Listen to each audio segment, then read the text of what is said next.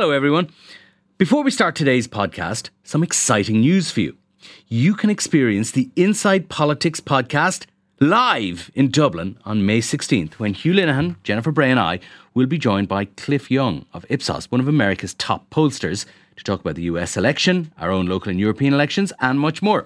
It's a breakfast event kicking off at 8 a.m. in Trinity College. If you'd like to attend, you can get tickets at irishtimes.com/events. That's irishtimes.com/events. I hope we see lots of you there. Hello there, and you're very welcome to the Inside Politics podcast from the Irish Times. I'm Hugh Linehan. Despite indications to the contrary from the current incumbent, Joe Biden is going to be sworn in as the 46th President of the United States in 2 months' time. But what is a Biden administration going to look like, and how is it going to deal with the rest of the world? Will we see a return to the positions of the Obama White House, or have geopolitical tensions, particularly those with China, moved us into a new era of global power broking? To discuss this, I'm delighted to be joined by Professor John Mearsheimer. He's one of the most foremost analysts and also critics at times of America's foreign policy under successive administrations since the end of the Cold War in particular. He's probably best known in this part of the world as the co-author of The Israel Lobby, which controversially dissected the impact of that powerful lobby on American foreign policy. And that's a subject we may touch on. But perhaps, and even more relevant, is his most recent book, Great Delusion, Liberal Dreams and International Realities. And he's just been addressing a webinar organised by the Institute of International and European Affairs. John, you're very welcome. Glad to be here, you. I suppose before we look forward, maybe we could look back a little bit. As we exit this Trump era, or maybe the first Trump era, how would you characterise the international posture of his administration?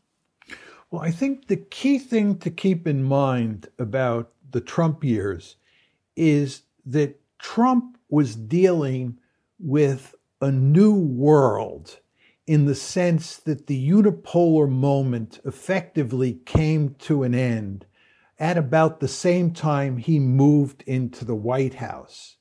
And we entered into what most people today call a multipolar world. When President Obama was running the American ship of state, and this, of course, was certainly true with his predecessors, we operated in the unipolar moment. The United States was by far the most powerful country on the planet. It was the unipolar world. Today, there are three great powers: Russia, China, and the United States. And it's widely agreed in the United States that China is a potential peer competitor to the United States. Therefore, the United States has its main focus today on China. The United States is interested in containing China. That was not true in the Obama years, because again, we were in the unipolar moment. So this fundamental change took place between the Obama administration and the Trump administration, which had little to do with the individuals sitting in the White House, and much to do with the fact that the glacis plates that underlie the system, that underpin the system, were shifting, and we were going from unipolarity to multipolarity.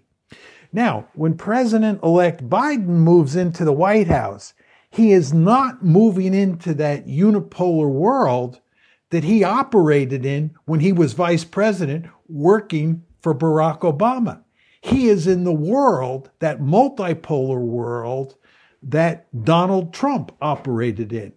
So I think that one major continuity that you will see between the Trump years and the Biden years is that the Americans will be focusing laser-like on China, and they will be deeply committed to figuring out ways to contain China and to prevent it from becoming a hegemon in Asia.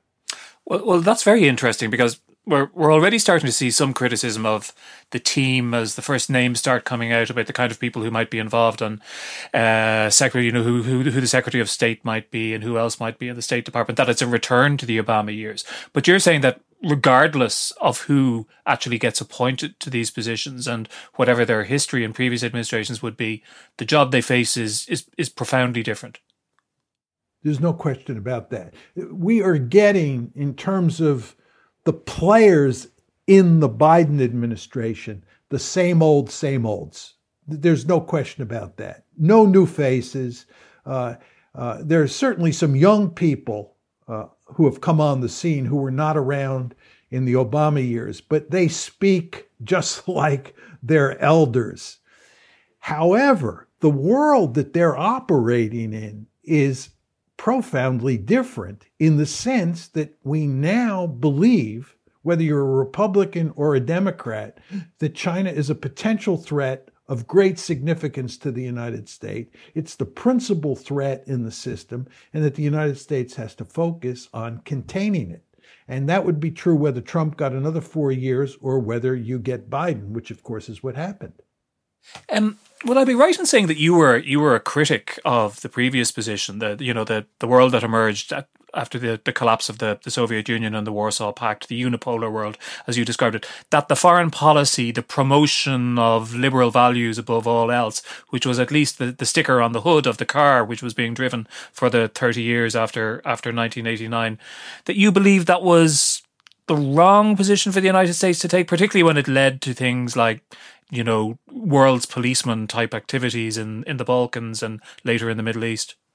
Well, let me just say that I think it was a fundamentally flawed policy that we adopted after the Cold War.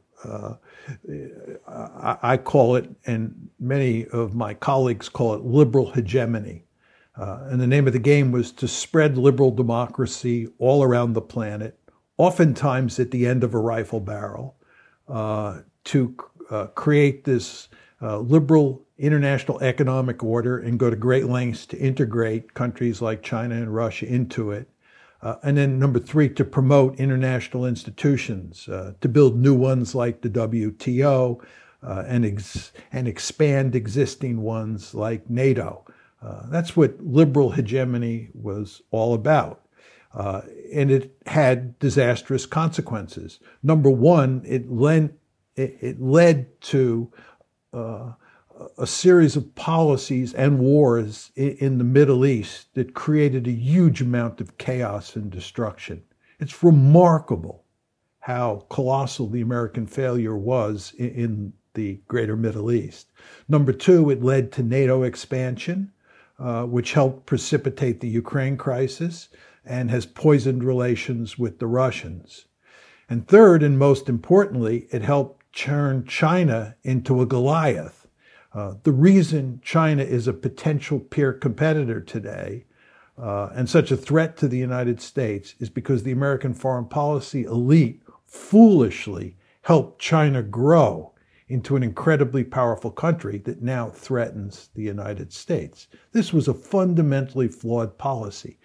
And I would point out to you that the principal reason, in terms of foreign policy, that Donald Trump won in 2016 is that he ran explicitly against liberal hegemony. He said liberal hegemony was a failed foreign policy on every dimension. He ran against international institutions. He ran against open trade. He ran against the idea of spreading democracy around the globe, especially at the end of a rifle barrel. And he was elected president of the United States. The American people judged that the American foreign policy establishment's pursuit of liberal hegemony was a failure. And this, by the way, is one of the reasons, as Joe Biden brings back the same olds into power, that there's not a lot of enthusiasm in the United States for seeing these people come back to Washington. We've seen them before, and they did not do a very good job. And therefore, should we have confidence in them now? And people are skeptical. But whatever about the idea of promoting liberal democracy at the barrel of a gun, what about arguing for certain values which countries like the United States and indeed most Western European countries claim to cleave to? For example, the human rights of Muslims in China, for example, when carrying out foreign policy, making that an important part of one's objectives to stand on behalf of those. Well, the problem is that there's a fine line between arguing for human rights and arguing for liberal values and trying to impose them on other countries. And the problem that you get into is that most countries around the world believe in sovereignty. They believe that they have the right to determine what their own domestic politics look like.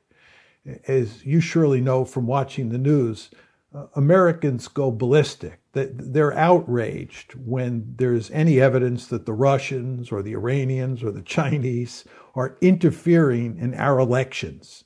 They're interfering in our domestic politics.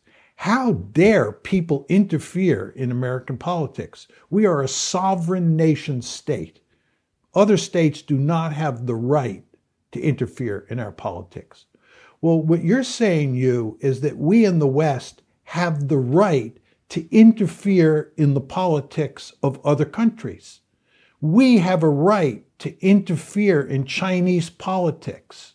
We have a right to interfere in Russian politics. If we don't like Vladimir Putin and we think that he has authoritarian tendencies, we have a right to try and promote a color revolution inside of Russia. Well, you may think this way, but you want to understand that there's going to be real pushback from the other side.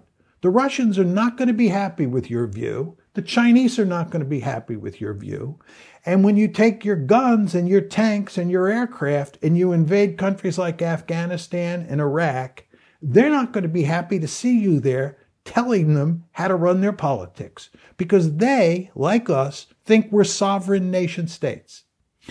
This is not to say that I don't appreciate your point about liberal values. I thank my lucky stars that I was born in liberal America and grew up in liberal America. So I'm not anti-liberal in any way, and I understand the thrust of what you're saying. But you have to understand that there's another side to this story, and it has to do with sovereignty, and that you're asking for big trouble in lots of cases when you interfere in the sovereign business of other states. I think that's a very fair point, but I suppose the only point I'd push back on is that the last time we had a multipolar world, which was during the Cold War, the Cold War was ultimately won by economic success and military power on behalf of the West and primarily for the United States. But one could also argue that to some extent it was won by winning an argument, which was about the best way to order a society, and the collapse of one of the systems, the Soviet system, which was involved in that. So there was an element there, wasn't there? At least certainly one promoted very heavily by the United States, even though I'm sure some people listening to this disagree with whether it was true or not, that the United States and its allies represented a better way of running a society, offered a better example for the future. I agree with everything you said, but let me just put a twist on what you said. We did not invade countries in Eastern Europe or in the Soviet Empire, so to speak. And what we did is we served as a model. And we spoke loudly and clearly about the virtues of liberal democracy and the virtues of capitalism. And there's no question that people on the other side of the divide came to realize that we had a superior system. Did we have a perfect system? No. We had a superior system. And I think there's nothing wrong with trying to set yourself up as the city on the hill and trying to purvey your values around the world. And I think that's what we did in the Cold War. And I think that it contributed to the collapse of communism and the collapse of the Soviet Union. So I'm in agreement with you there. But I think what the United States tried to do after the Cold War ended was it tried to act with the tremendous military power and political and economic power that it had to interfere directly in the politics of countries all around the world for the purposes of spreading those values and turning them into liberal democracies and getting them hooked on capitalism. And I think ultimately it backfired. What does this struggle for hegemony between the three powers you mentioned, the United States, China and Russia, what does that look like now? I mean, is it like a new Cold War? Are there proxy military conflicts that happen around the planet? Is it mostly about trade conflicts of one sort or another? Well, there are only two countries that are involved here. It's the United States and China. Russia is a declining great power. It's by far the weakest of the three great powers. Despite all the Russophobia in the United States and in Europe, especially in Western Europe, the Russians are not a serious threat. The real threat to the United States is China. Now, the competition that is now taking place between the United States and China will effectively be a new Cold War, or is effectively a new Cold War. The Chinese want to become a regional hegemon. The Chinese want to become want to be in a situation similar to the one that the United States is in the Western Hemisphere. Now, what exactly does that mean? The Chinese want to be by far the most powerful country in Asia, just like the United States is by far the most powerful country in the Western Hemisphere. And two, the Chinese want to drive the Americans out of Asia, especially out of East Asia, and they want to have a Monroe Doctrine of their own. And who can blame them? I'm an American. I'm perfectly content with the fact that the United States is by far the most powerful country in the Western Hemisphere, and I like the Monroe Doctrine. I do not want European or Asian great powers moving their military forces into the Western Hemisphere. Well, the Chinese feel the same way about American military forces on their doorstep. They're not happy about that. And they will tell you behind closed doors they'd like to push us out beyond the first island chain, and then they'd like to push us out beyond the second island chain. They want their own Monroe Doctrine. So this is their basic goal. The Americans, of course, do not want them to dominate Asia and become a peer competitor. So we are moving to contain them. And it will have a military dimension and an economic dimension. The United States under President Trump has basically declared economic war against China. We're trying to slow down Chinese economic growth. We're trying to wreck Huawei, right? So there's not just going to be a military policy of containment. You're also going to have economic competition, if not economic conflict. Now, my final point is that at the moment, this is restricted to East Asia or to Asia more generally, right? But what the Chinese are also doing is they're developing power projection capability. They're building a blue water navy. China is not only imitating the United States in the sense that they want to become a regional hegemon like us, they're imitating the United States in that they want to have the ability to project economic and political might all around the world, think Belt and Road, and they want the attendant military power to go along with that economic and political power that is projected around the planet. So if China continues to grow into a mighty economic force over the next 20 or 30 years, the competition is not going to be restricted to East Asia. The competition is going to be global in nature. And it's going to take place in places like the Persian Gulf. If you read the newspapers carefully every day, you can see that the Chinese are forming close relations with the Iranians. They're trying to form close relations with the Saudis. This is hardly surprising, because they get a lot of oil from the Persian Gulf.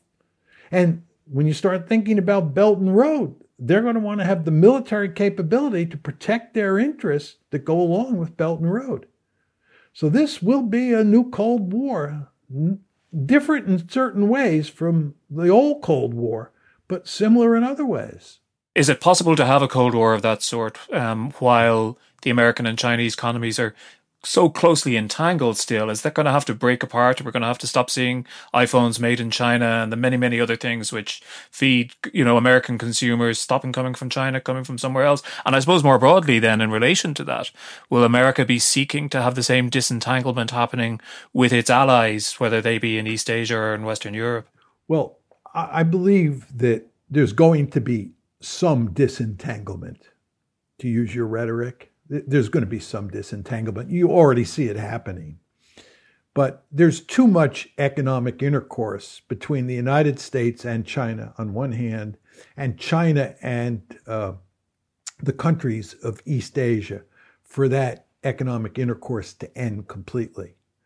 So my view is there will be significant economic competition between the United States and China moving forward, and there'll be an end to some of the economic intercourse, but much of it will continue.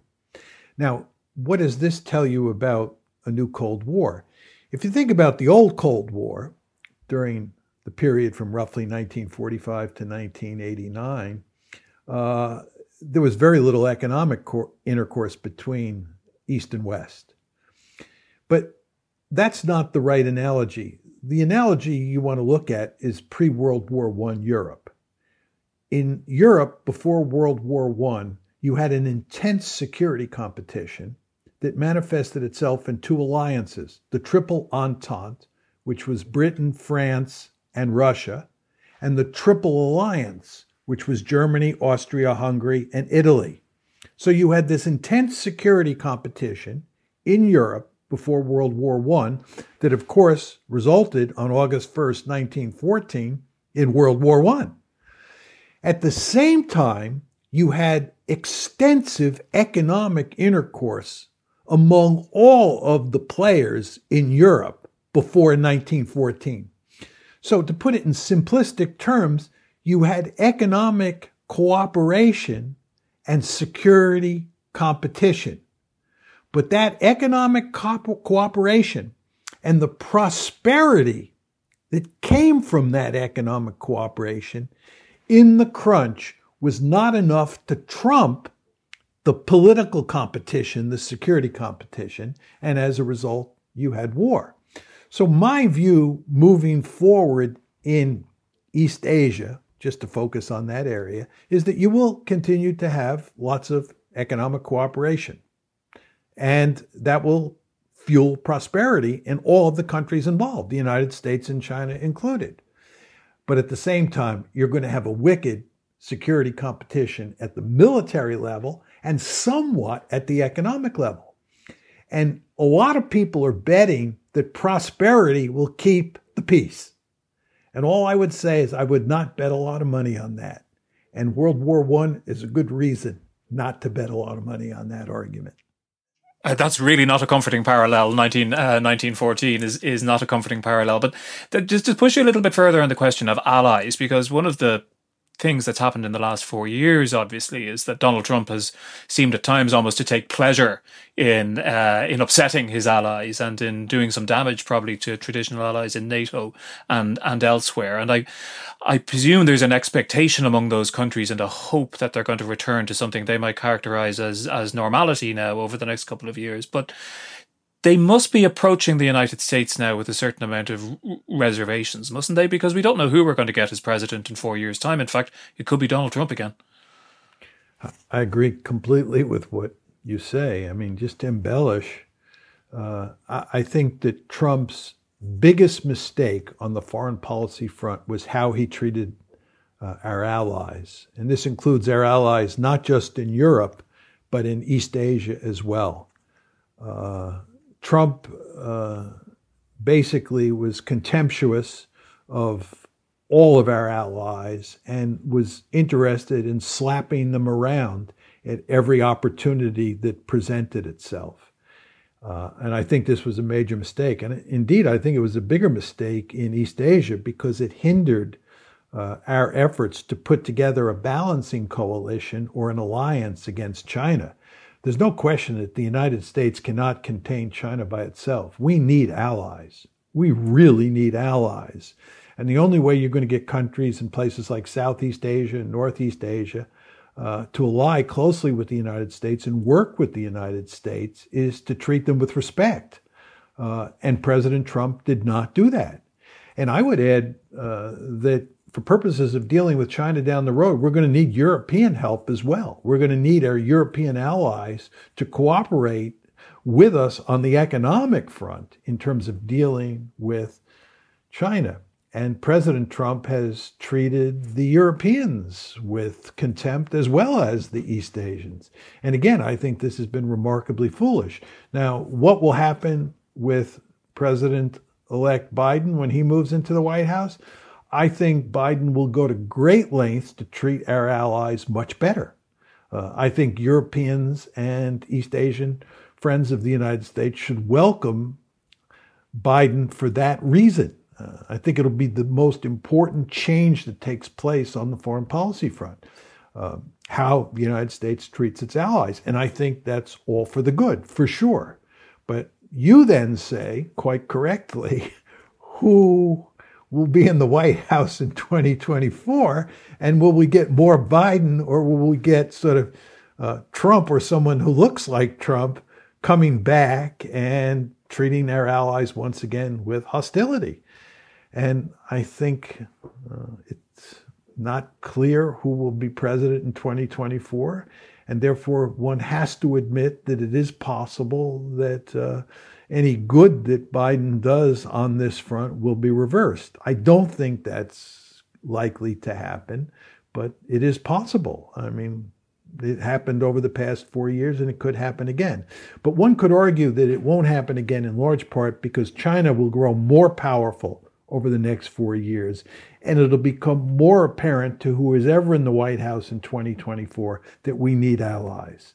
One could argue that we were only beginning to recognize China's the China threat in the Trump years. And because we were only beginning to recognize the threat, Trump could get away with slapping our allies around. But now, 4 years from now, for sure, the threat will be so clear-cut that Trump or whoever gets elected, other than Biden or Harris in 2024, will understand that we have to play nice with our allies and, cooperate with them. I mean, that implies a certain level of coherence in foreign policy, which we haven't seen in the last couple of years. And I wonder, with those allies, they look at the United States.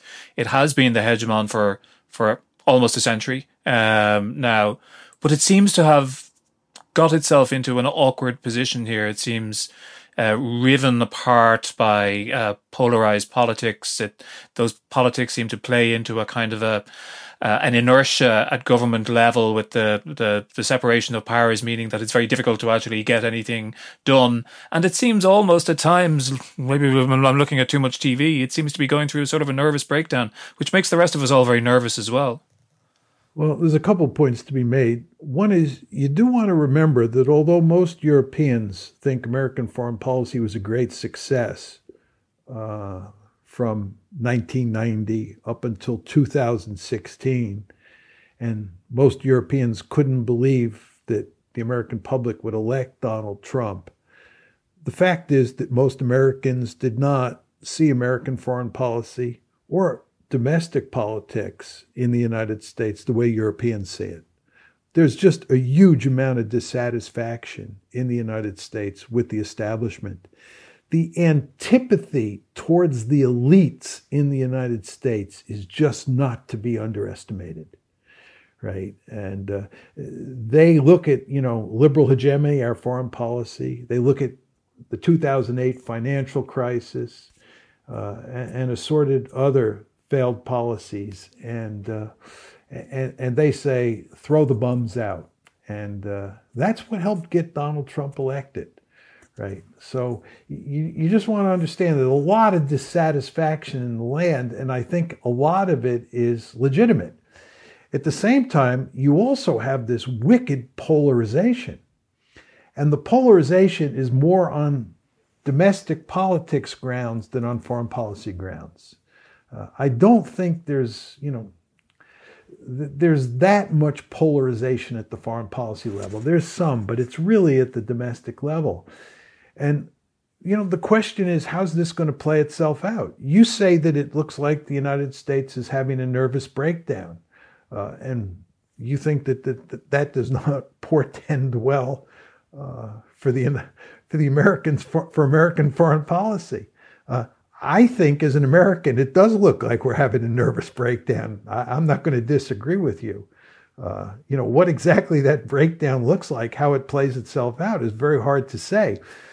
As you surely understand, Joe Biden is going to go to great lengths to ameliorate those problems. He fully understands that we're probably on the verge of a nervous breakdown, and he desperately wants to avoid that. The question is whether he can do it or not.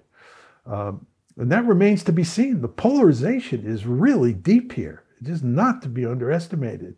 And it's not clear that Biden, who's not a young man, by the way, can fix this problem. How it plays out on the foreign policy front, I don't think it will matter that much there. I think there's enough consensus on the foreign policy front that it won't matter that much in terms of how the United States deals with the rest of the world. I think where you really want to be nervous if you're an American, or even if you're not an American, is on the domestic front. There's just huge potential for all sorts of trouble at home. And by the way, the problem is not simply the divide between Republicans and Democrats. There's also a huge divide in the Democratic Party, in the soon-to-be governing party. You have the Bernie Sanders wing and the Joe Biden wing of the Democratic Party. And there's not, foreign policy is not a big issue there. It's an issue of sorts, but it's not a big issue. The big issue is domestic politics there. And how that plays itself out remains to be seen. And that could be a quite bloody battle as well. So there's a lot going on inside the United States that's a cause for, great concern. But again, my main point is I think it won't have that big an effect on foreign policy. John Mearsheimer, thanks so much for joining us today. It was my pleasure, Hugh. And that's it for today's podcast. Special thanks to the Institute of International and European Affairs for making today's conversation possible. Thanks also to our producer, Declan Conlon. And do remember that if you want to get in touch with us, we're always delighted to hear from you. Just email us at politicspodcast@irishtimes.com. But until the next time, thanks very much for listening.